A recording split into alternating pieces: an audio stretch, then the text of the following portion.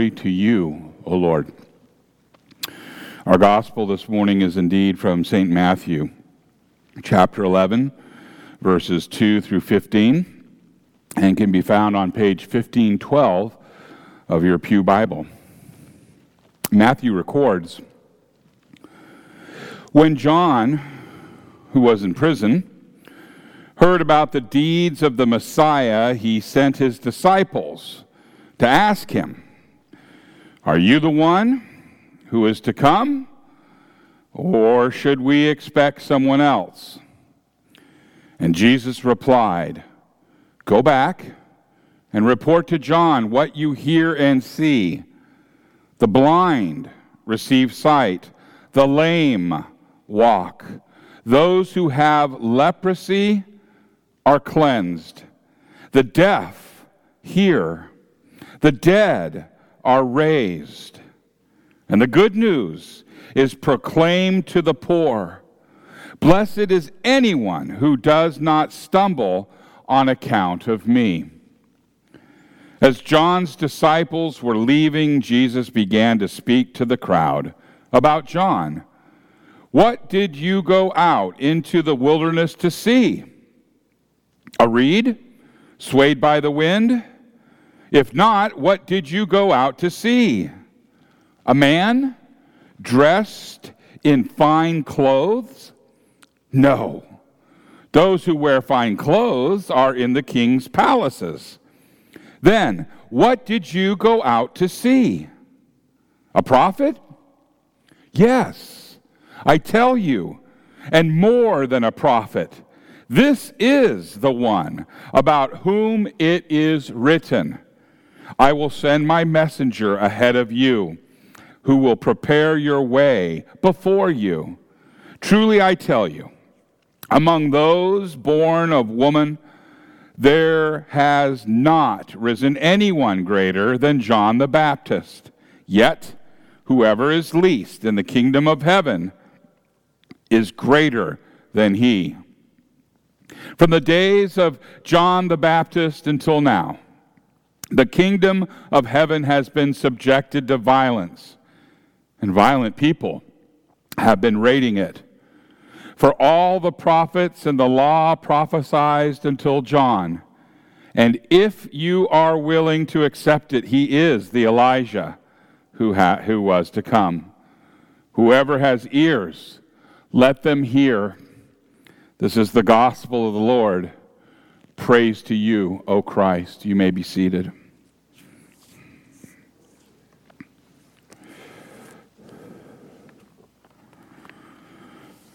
Will you pray with me? May the words of my mouth and the meditation of all of our hearts be acceptable in thy sight, O Lord, our rock and our Redeemer.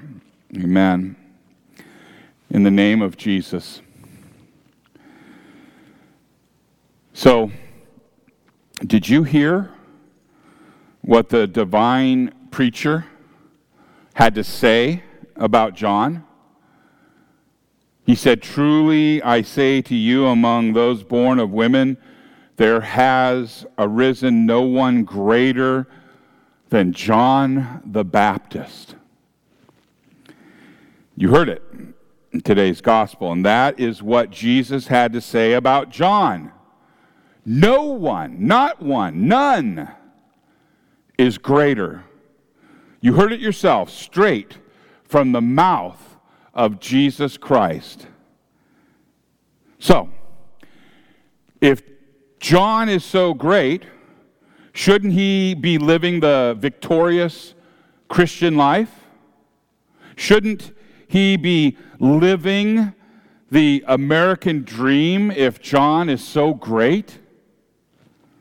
What is John doing in prison? Today's reading from the gospel does not include the reason John was in prison, but other parts of the gospel fill in the details. We learn that John was in prison because he spoke the truth. He spoke the truth to power.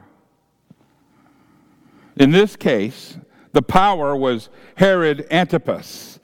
He was the son of Herod the Great. Herod Antipas had stolen the wife of his brother Philip. This was a clear case of adultery. And John the Baptist fearlessly and faithfully condemned Herod for this adultery.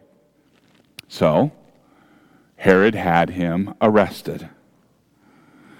You really can't blame John for having his doubts. He had done what he was supposed to do.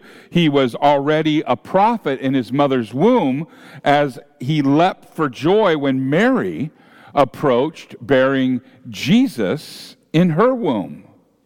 He had baptized thousands for repentance in anticipation of the coming Messiah. He had done everything that he was supposed to do. And yet, he ended up in the clink. And you can't blame him for looking back over his ministry and wondering if it was all worth it. There are many who struggle with the idea that John had doubts. John was the last of the Old Testament prophets. John preached with power. John baptized the Lord and heard a voice from heaven and saw the Spirit descend as a dove.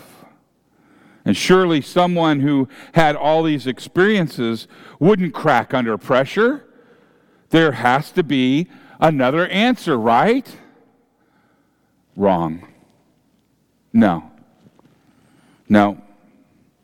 For us Christians, now hear this, because I'm preaching this to myself too. For us Christians, there is never a time when faith is very far from the edge of unbelief. Yeah, I just said that. Satan never leaves us Christians alone. But each day he works harder to take us away from Christ. And John was no exception. The sad reality is that even preachers can lose the faith that they preach to others. Both the preacher and the hearer are not immune to unbelief. And we Christians know that life can become so miserable, like Job, that we are forced to ask ourselves if God really cares about us. Perhaps we go to the extreme and question whether God really exists. John's question was a little different. You see, he sent his disciples to ask whether Jesus was the Christ. He asked them to ask, "Are you the one who is to come?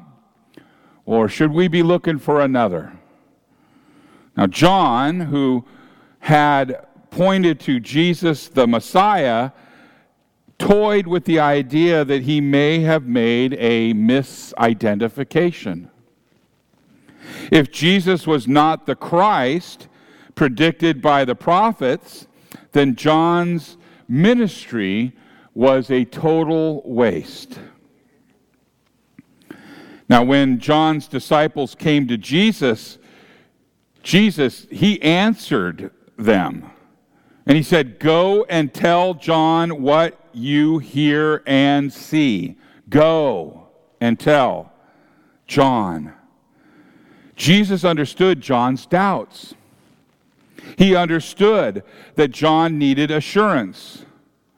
And then Jesus appointed John's disciples to be apostles, which means sent ones who are specifically sent to bring their witness to John. Jesus invited John's disciples to witness his work, and then to go and to take this witness, this proclamation of his work back to John. Here is a very basic truth. Very basic truth. When we have doubts, Jesus says this: hear what I have done. He sends people to proclaim the wonders that he has done so that we can hear about them. By this proclamation of his deeds, he sends the Holy Spirit to bear us up and strengthen us as we travel through this sinful world, and especially as we travel through those darker times of doubt. Hear what I have done. Hear what Christ has done for you.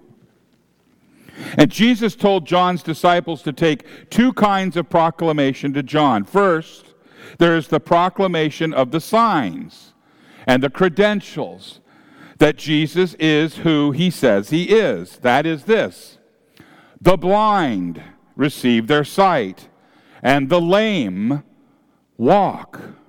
Lepers are cleansed, and the deaf hear, and the dead are raised up. And these signs are the fulfillment of prophecy.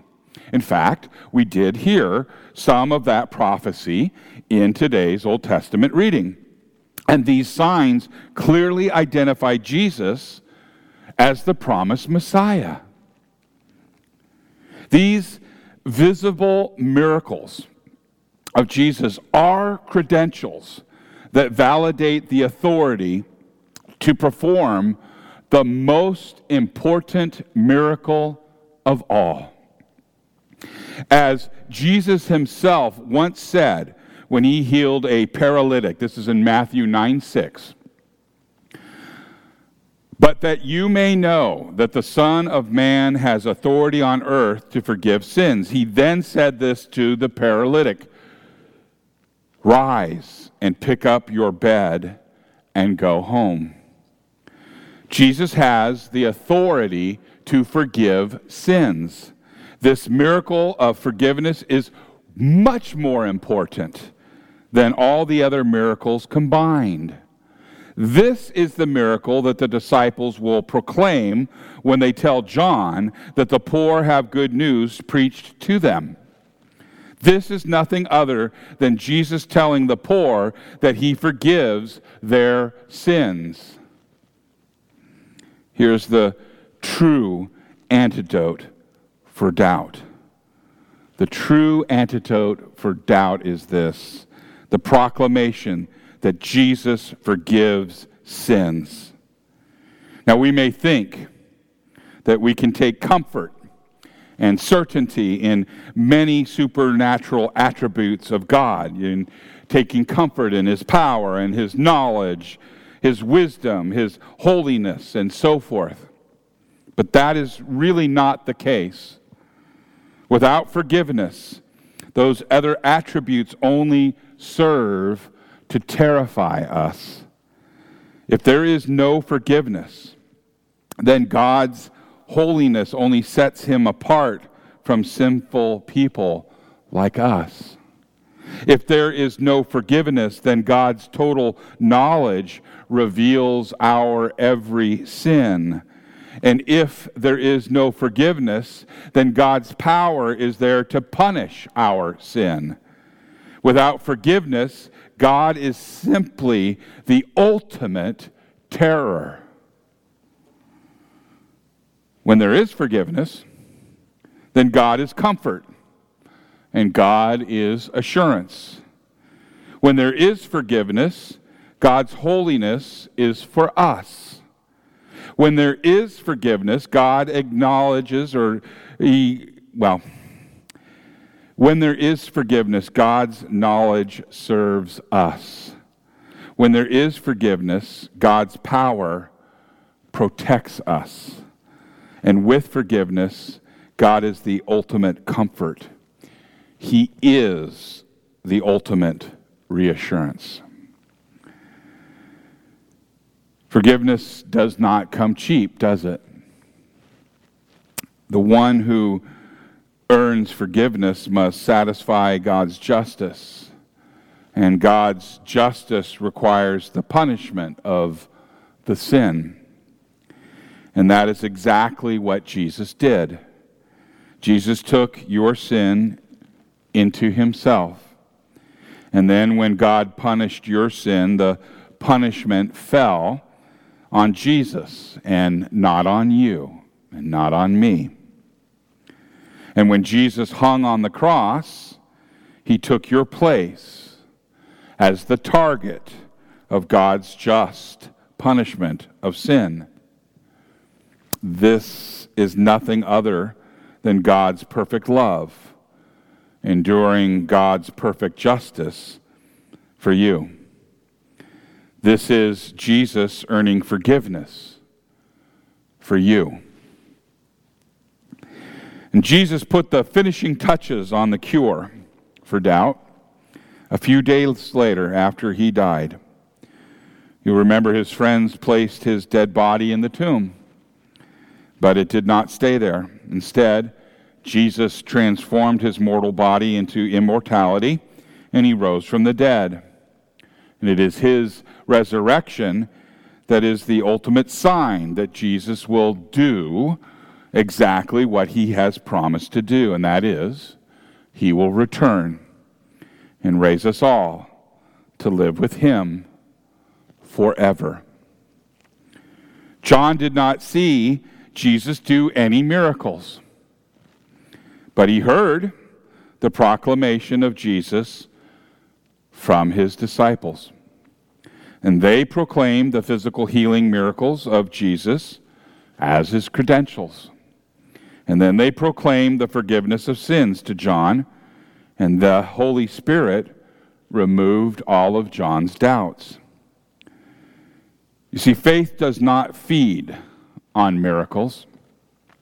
Many of Jesus' opponents, they saw his miracles and refused to believe. Faith feeds on the gospel, the proclamation that Jesus forgives sins. People do not die for something that they know is a lie. Hundreds, perhaps thousands of people died proclaiming that they saw, that they touched, that they spoke with, that they ate with, and otherwise interacted with the living Lord after they knew that he had died on the cross. They proclaimed the forgiveness of sins earned by Jesus Christ in their lives, and they proclaimed him with their deaths. And through these martyrs, we receive the same proclamation of the forgiveness of sins that John received from his disciples. And this is the proclamation that cures our doubts. Jesus Christ forgives your sins. In the name of Jesus, amen.